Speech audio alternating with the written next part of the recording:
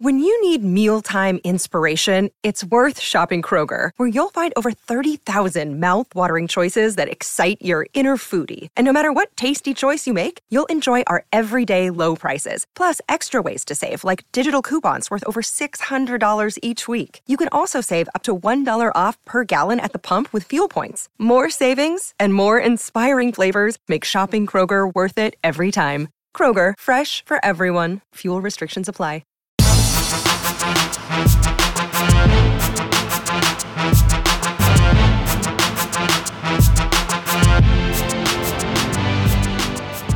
Welcome to the Mini Break, your daily podcast for the biggest storylines, results, and controversies from the tennis world. Today is Friday, January 19th, day 6 of the 2024 Australian Open, now officially in the books. It was both the first day of round 3 play in both the men's and women's singles draws, and a day that was simply far calmer than the one that preceded it. We had no top 5 seeds eliminated in either the men's or women's singles draws, no 5th set super breakers in any men's singles action, no top seeds having to overcome a 4-1 double break deficit like we saw on day number 5 either. Now, that doesn't mean we weren't treated to good tennis as fans. Certainly plenty of results I want to get into today. As always, I want to at least bring to your attention all 16 singles results we saw unfold on day number 6, but I will be candid with all of you listeners. Today's episode going to be a shorter podcast. The reason for that is twofold. Again,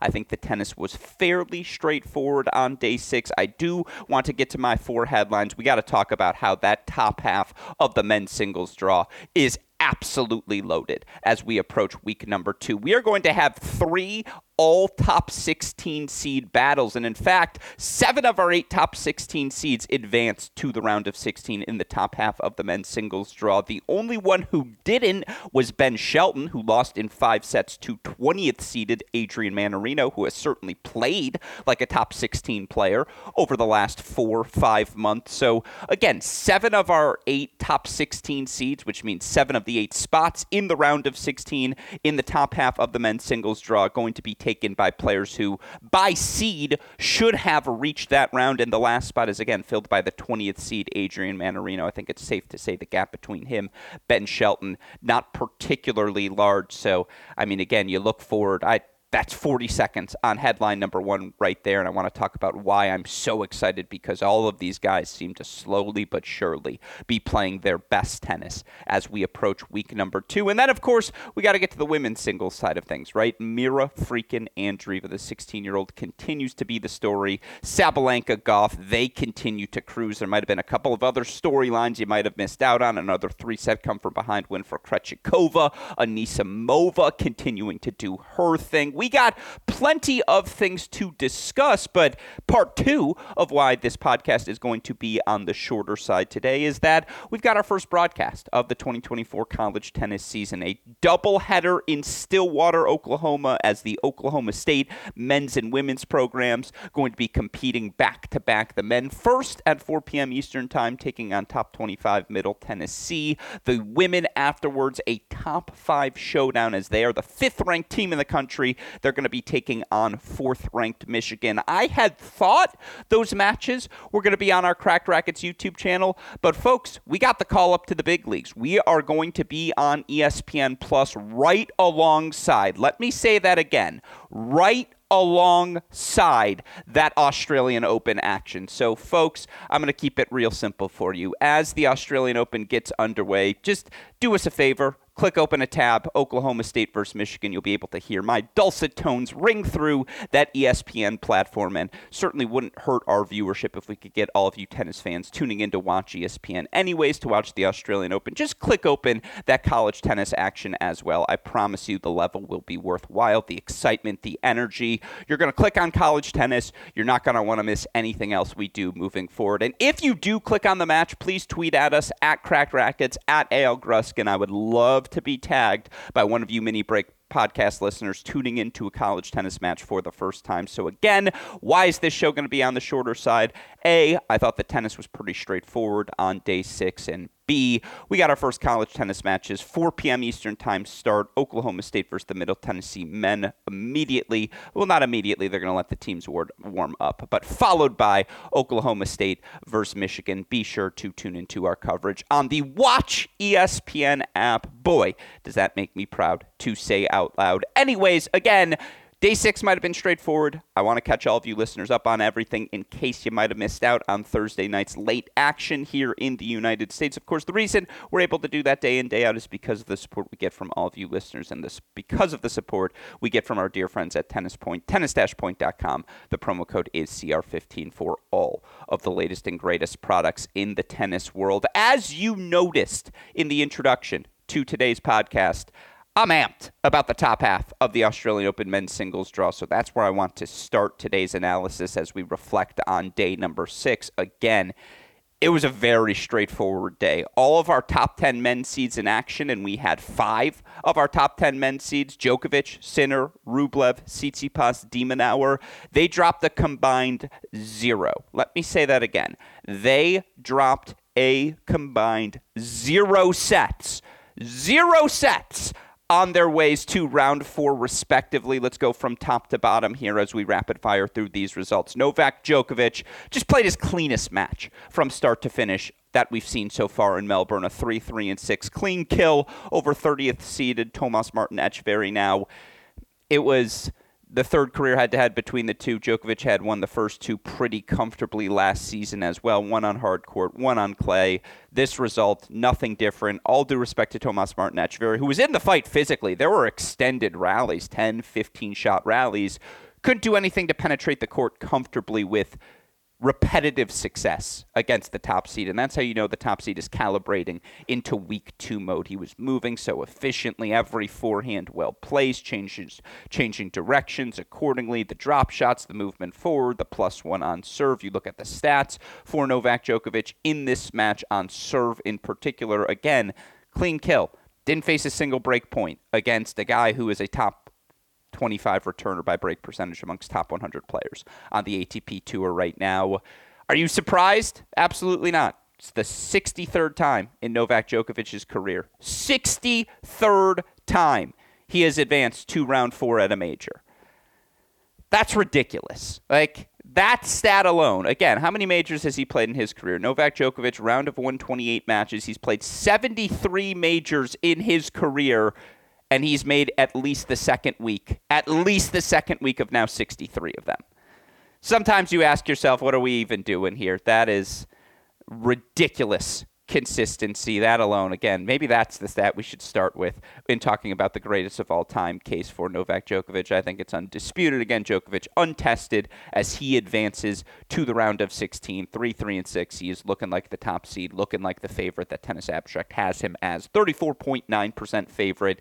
He leads Jannik Sinner at 30.5%. And obviously, Tennis Abstract's extraordinarily high on Jannik Sinner as he beat Djokovic twice to end last season. Sinner, he's looked real good so far through 3 rounds. Another match that sees him drop just 4 games, face 4 break points, fight them all off on his way to a love 1-3 win over 26th seeded Sebi Baez.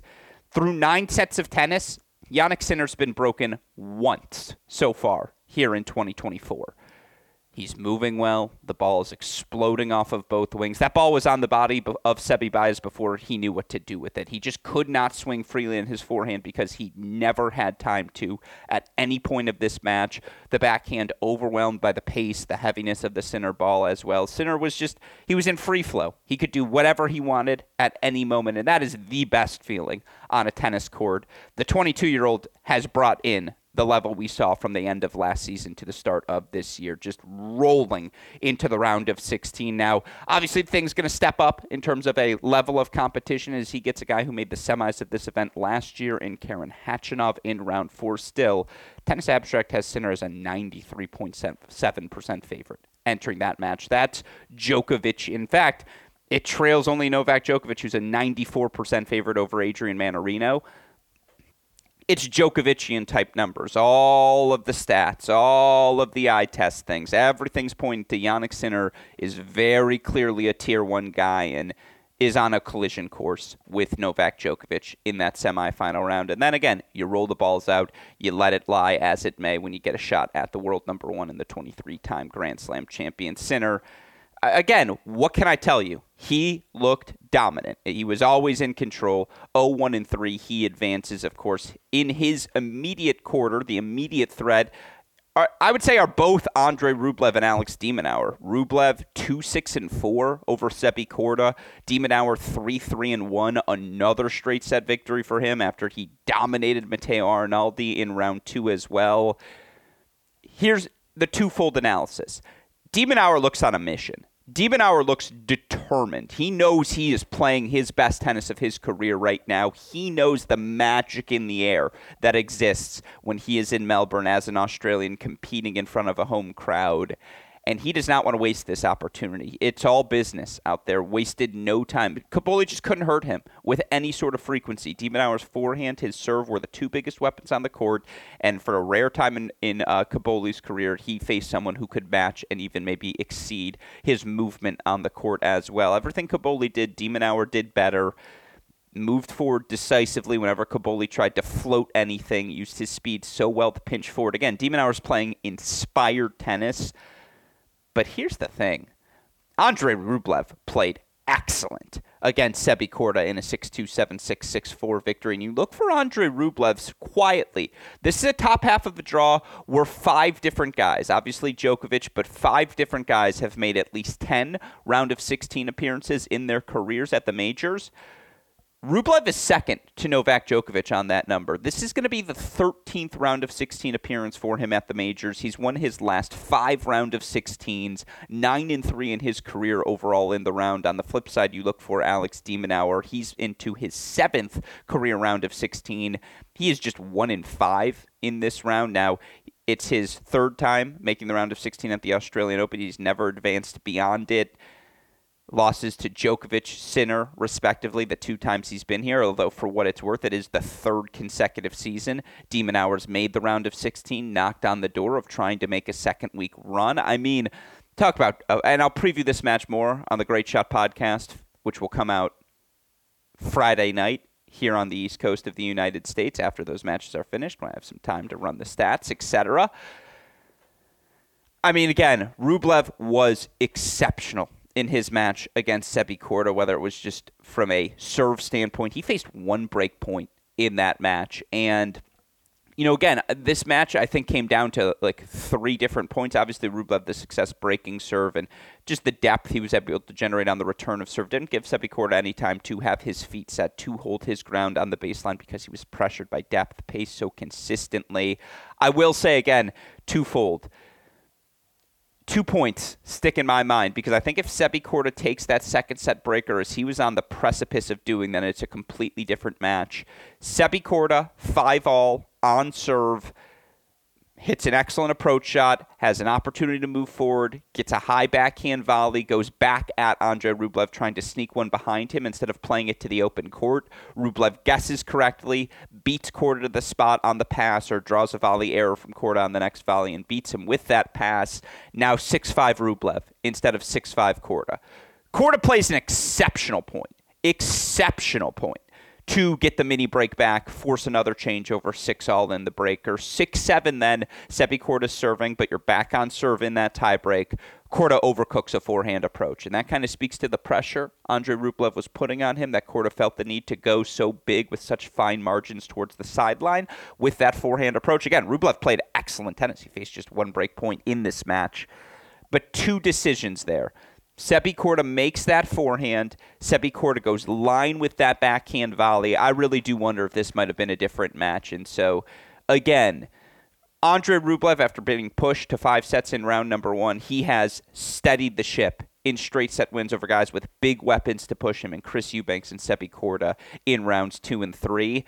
Now he gets the demon, the speed demon, Alex de Minaur, a completely different test. It's an away match for him as well. Again, he's going to face not a hostile crowd, but certainly a partisan pro-de Minaur crowd. That might be the most that's the best match we've gotten of the tournament to date. Any draw. I know how fascinating Colin Swiatek was. I know how fascinating Purcell Ruud was. And I think that's the best example to turn to because you had an Australian man inspired by the crowd to play his best tennis against a higher-ranked foe. You get the varsity, the maximum version of that in a top 10 guy, Alex de Minaur, taking on a top 5 guy in Andrei Rublev. Buckle your seatbelts. As of right now, Rublev 58.3% favorite, but we'll get into that one more again as we get into our preview of day number 8. Last but not least, and this has to be mentioned as you look at the top half of the draw, and I know I'm kind of rapid-firing through all of the seeds here who won in straight sets. We'll get back to the 4-set winners a little bit later, but that was by far the best performance we've seen from Stefanos Tsitsipas in 2024. And it wasn't particularly close. And I know it generated the tweet from Nick Kyrgios, storylines, results, controversies. This counts as worth a mention on the mini break. Kyrgios, who's doing commentary for ESPN. We can discuss that at a different time when we have a guest. Tweeted out that he thinks Tsitsipas is going to win this event. That is how well Tsitsipas was playing yesterday. Fights off 8 of 9 break points on his way to a 3-4 win over Luka Van Assche. Here's the thing. Van Assche is not a guy who generates pace at an elite level. And that contrast compared to the elite pace coming off of the serve forehand combination that Tsitsipas threw just so successfully, point in, point out at Van Assche. He overwhelmed Van Assche with his pace, with the weight of his shot, with his aggression, his frequency, the frequent nature of him moving forward. I thought the backhand held up pretty well, although again, Van Assche is a guy who absorbs, redirects pace, although clearly not this extent of pace. I think it exposed kind of the extreme nature of his grip against the elite pace that a guy like Tsitsipas and the guys at the top of the world can bring. Again, keep in mind, Tsitsipas reached the finals of this event last year. He's made the semifinals multiple times. He always comes out of the gates of a season at his healthiest, at his fittest, at his mentally freshest as well, and he has rounded into form. After losing the first set in each of his first 2 matches, he looked excellent in overwhelming Van Assche. Again, you look for the 19-year-old Van Assche to get to round 3 of a major. This was a massive result for him, regardless of what happened there. And on the other side, again, for all of these players, massive result for Etcheverry, looking for hard court success. Massive result for Baez, looking for hard court success. I think for a guy like Caboli, that kind of speaks pretty clearly why he, Van Assche, 21 and under, to approach career highs and make third rounds of majors for the first time, why that would be so significant to them. Korda's the one who's kicking himself because he wins that second set. Who knows where that match goes? And again, when he is playing his best tennis, we know what that level can be. He just felt a little stiff this month, movement-wise. And again, for a guy who's dealt with so many different injuries, maybe that's not unsurprising. Obviously, when he is on his front foot, he can just dominate you with the weight of his shot. Still, man, the top seeds, Djokovic, Sinner, Rublev, Tsitsipas, de Minaur, 5 top 10 seeds drop a combined 0 sets on day number 6. That's why it was so straightforward, folks. They looked the part of top 10 seeds, that top half of the men's singles draw. Again, 3 top 16 seeds going head-to-head in that top half in the round of 16, and the other matchup is top-seeded Novak Djokovic against 20th-seeded Adrian Mannarino. Yeah, we're in for a loaded round 4 in the top half of the men's singles draw. Storyline number 2 I want to get to, or headline number 2, I should say, coming out of day number 6. It's got to be Mira Andreeva, right? And before we get to Mira Andreeva, just to put the final bow on it, Andrei Rublev, because I forgot to list these stats, and I got them, so why not give them to you? Andrei Rublev playing in his 13th career round of 16. Stefanos Tsitsipas playing in his 12th career round of 16. Jannik Sinner, only 22 years old. He's into his 11th round of 16, and he's made at least the round of 16 at every major but one since the 2021 U.S. Open. Since the 2020 French Open. Nope, that's not right. Anyways, all but one since the 2021 U.S. Open is correct. The only one he missed the French Open last season. So that's 4, 8, 9, 10 of the last 11, however you want to put it. 22-year-old belongs at the top of the game. Again, this is why we're emptying the clip on the stats here, just so I can stutter through it for all of you listeners. de Minaur again into his 7th career round of 16, looking to make just his 2nd career quarterfinal at the majors. Now we move on to Mira freaking Andreeva, who reaches her 2nd career round of 16. She is 16 years old. She is into her second career round of 16. She overcomes a 5-1 third set deficit. So I guess we did have that to some extent yesterday. It wasn't Iga Swiatek, but it was 16-year-old Mira Andreeva from 5-1 down. She overcomes. She knocks off Diane Parry in a third set breaker. Andreeva ultimately 1-6, 6-1, 7-6 win over the 21-year-old from France.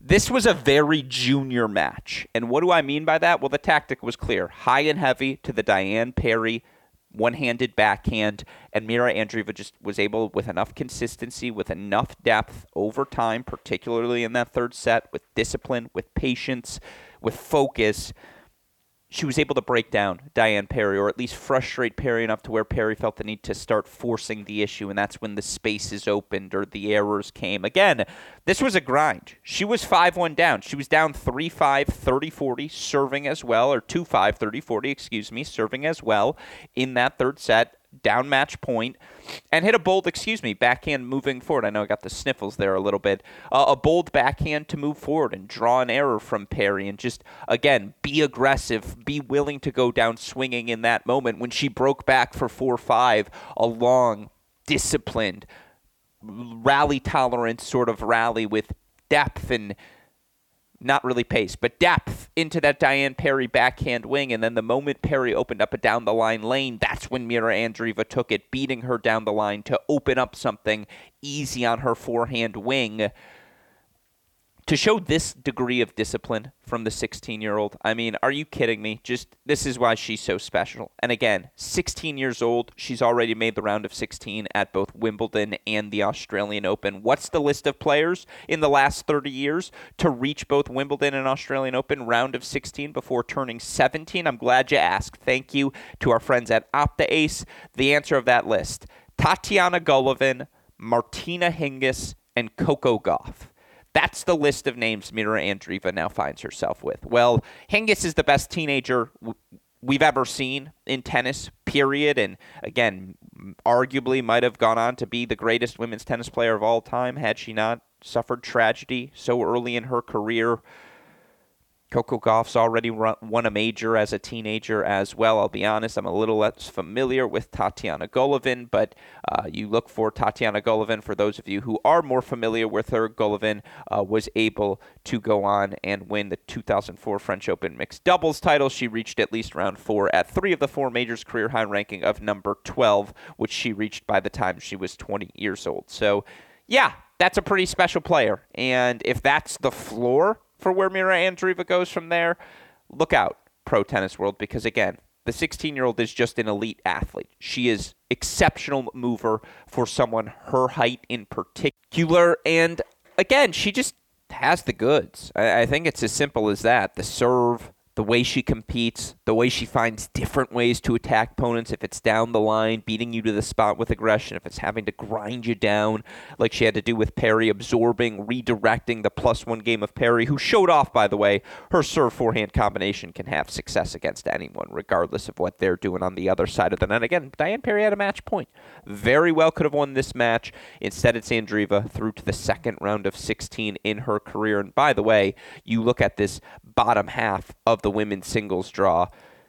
Andreeva 16, Gauff is 19, Kostyuk's 21, Timofeeva's 21 or 20, Anisimova 22.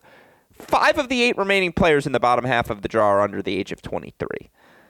This generational shift we have talked about so frequently over the last 5 years, are we in the midst of another generational shift on the women's side? Is this next gen 2.0 women's class of players so eager and so successful already that we got to start talking about them with more frequency at the majors? Certainly looks to be the case here at this 2024 Australian Open. But again, the headline, Mira Andreeva from 5-1 down into her second career round of 16, where of course she will be joined by 2 of our top seeds in the bottom half of the draw. In fact, it's our top 2 seeds in the bottom half of the draw, as both Coco Gauff, Aryna Sabalenka cruise into round number 4 for Aryna Sabalenka. She's now into the round of 16 for the 11th time in her career. How'd she get there? She won 6-love, 6-love. Not like, oh, that's cute, like a lopsided 2-2 victory. No, she won 0-0. 0-0 over Lucia Sarenko yesterday, under an hour on court. I mean, her power tennis wasn't good. It wasn't great. It was overwhelming. There was absolutely zero Lucia Sarenko could do. Lucia Sarenko's number 2 in break percentage amongst top 100 WTA players over the last 50 weeks. 0-0. Aryna Sabalenka, 0-0 into the round of 16 for the 11th time in her career. She has not missed a round of 16. This is her 6th straight, round of 16 appearance at the majors. By the way, she's won her last 5 round of 16 matches, so she's made 5 straight quarters or further at the majors. Now make it 6 straight round of 16s at the majors. As again, she advances to this round for the 11th time in her career. For Coco Gauff, she's into the round of 16 for the 10th time in 18 career majors played. Let me say that again. She's played 18 career majors, and she is into round number 4 for the 10th time. 10 out of 18 second week appearances at majors for someone who is still 19 years old. That is a ridiculous degree of success. And look, 0-2 yesterday. She knocks out Alicia Parks. All due respect to the 23-year-old American. She just didn't have it. Like, the consistency was not there where it needed to be. Her game broke down against the pace, the physicality, all things Coco Gauff. The serve wasn't there for Parks either. A few double faults littered in as well. You just can't give Gauff anything that free.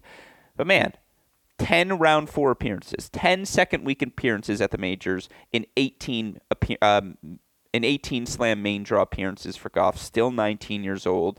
8 straight wins to kick off her 2024 season. Again, ridiculous. Again, there's a reason Tennis Abstract has her as the second favorite behind Iga. It gives Iga a 41.5% chance of winning this event. Coco Gauff right now, 26.9% chance ahead of Aryna Sabalenka.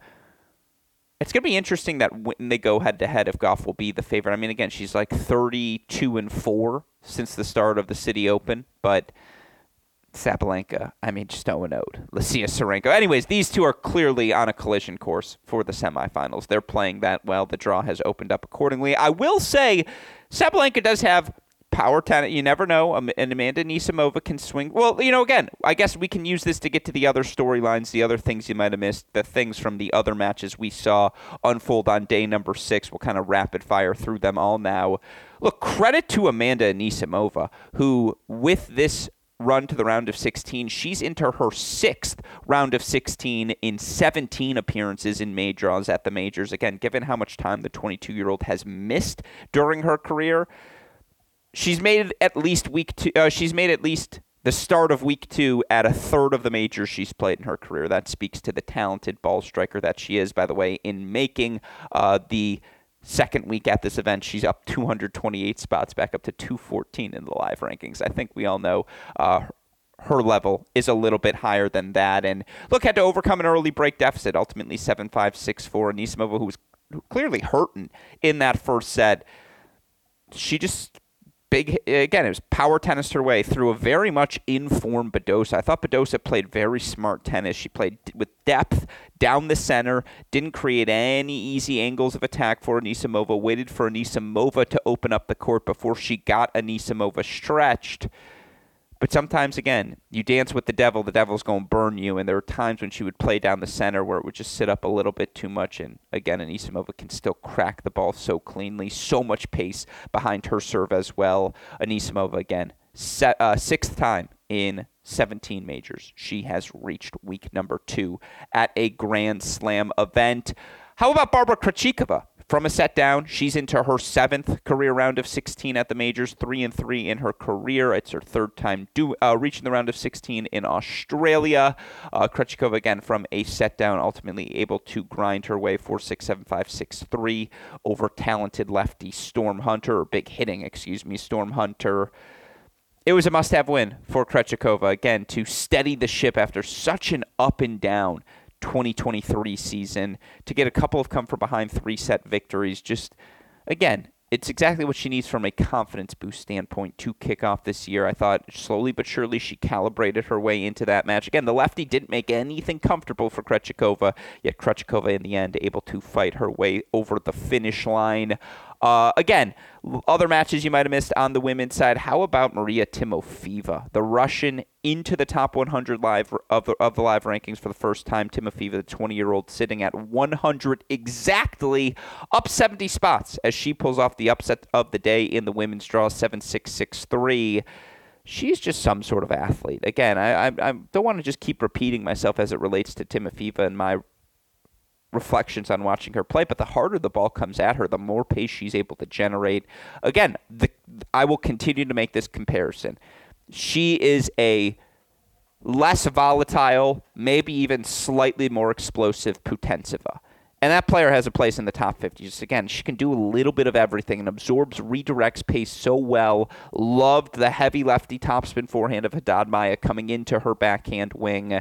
We're all buying stock in Timofeeva. She had never won a main draw match at a Grand Slam prior to the start of this Australian Open. Obviously now she finds herself in the second week of a major for the first time and into the top 100 for the first time again. 8-3 now in her career at the majors, including qualifying 3-0 in major main draw matches. Hey, she's undefeated. Can say that at least at this point. Again, first career round of 16 for her, first career second week at the majors. And then last but certainly not least, shout out Magdalena Frech. She is into the second week of a major for the first time in her career. 3-set win for her. She's now up to a new career high 49 in the live rankings after she successfully knocks off Zakharova 4-6, 7-5, 6-4. And then shout out to Marta Kostyuk, the 21-year-old Ukrainian who I said make or break year. Let's see if that upside is still there. Grinds her way back over again a very solid Alina Avanesian, who just couldn't create as easily, as freely as Kostyuk could. Kostyuk's weapons, the more successful down the home stretch, 2-6, 6-4, 6-4 victory for the Ukrainian to advance to her second career round of 16, but of course her first in 2.5 seasons, as her first career and only other round of 16 came back at the 2021 French Open. Kostyuk up to a new career high 31 in the live rankings as a result. And by the way, I love these matchups. I can talk myself into it. 21 versus 20-year-old, Kostyuk versus Timofeeva. A lot of athleticism on that court. Gauff versus Frech. Again, going to be some extended rallies. I worry Gauff better at everything than Frech. Not surprised to see her as a 92.6% favorite. If you like power tennis, Anisimova Sabalenka will have that in spades. And then, look, Krejcikova-Andreeva is a heck of a contrast of styles. So across the board, it's a really fun bottom half of the women's singles draw. Those were your round of 16 results. Those are your round of 16 matchups in your day 6 women's singles results. On the men's side, just 3 more to clean up on. The steadiness of Adrian Mannarino wins out 7-6, 1-6, 6-7, 6-3, 6-4. Mannarino ultimately able to advance to the round of 16. Here's a fun fact about the 35-year-old Frenchman. Mannarino into just his 5th round of 16 at the majors in his career. He did it at Wimbledon 2013, 2017, 2018. Made the 4th round of this Australian Open in 2022.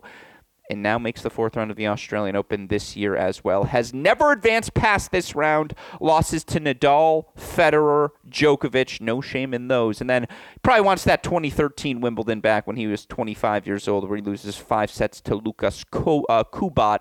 Obviously, Kubat, a massive 2013 Wimbledon we all remember. But again, what a massive moment for Mannarino. Now 46-29 over his last 52 weeks.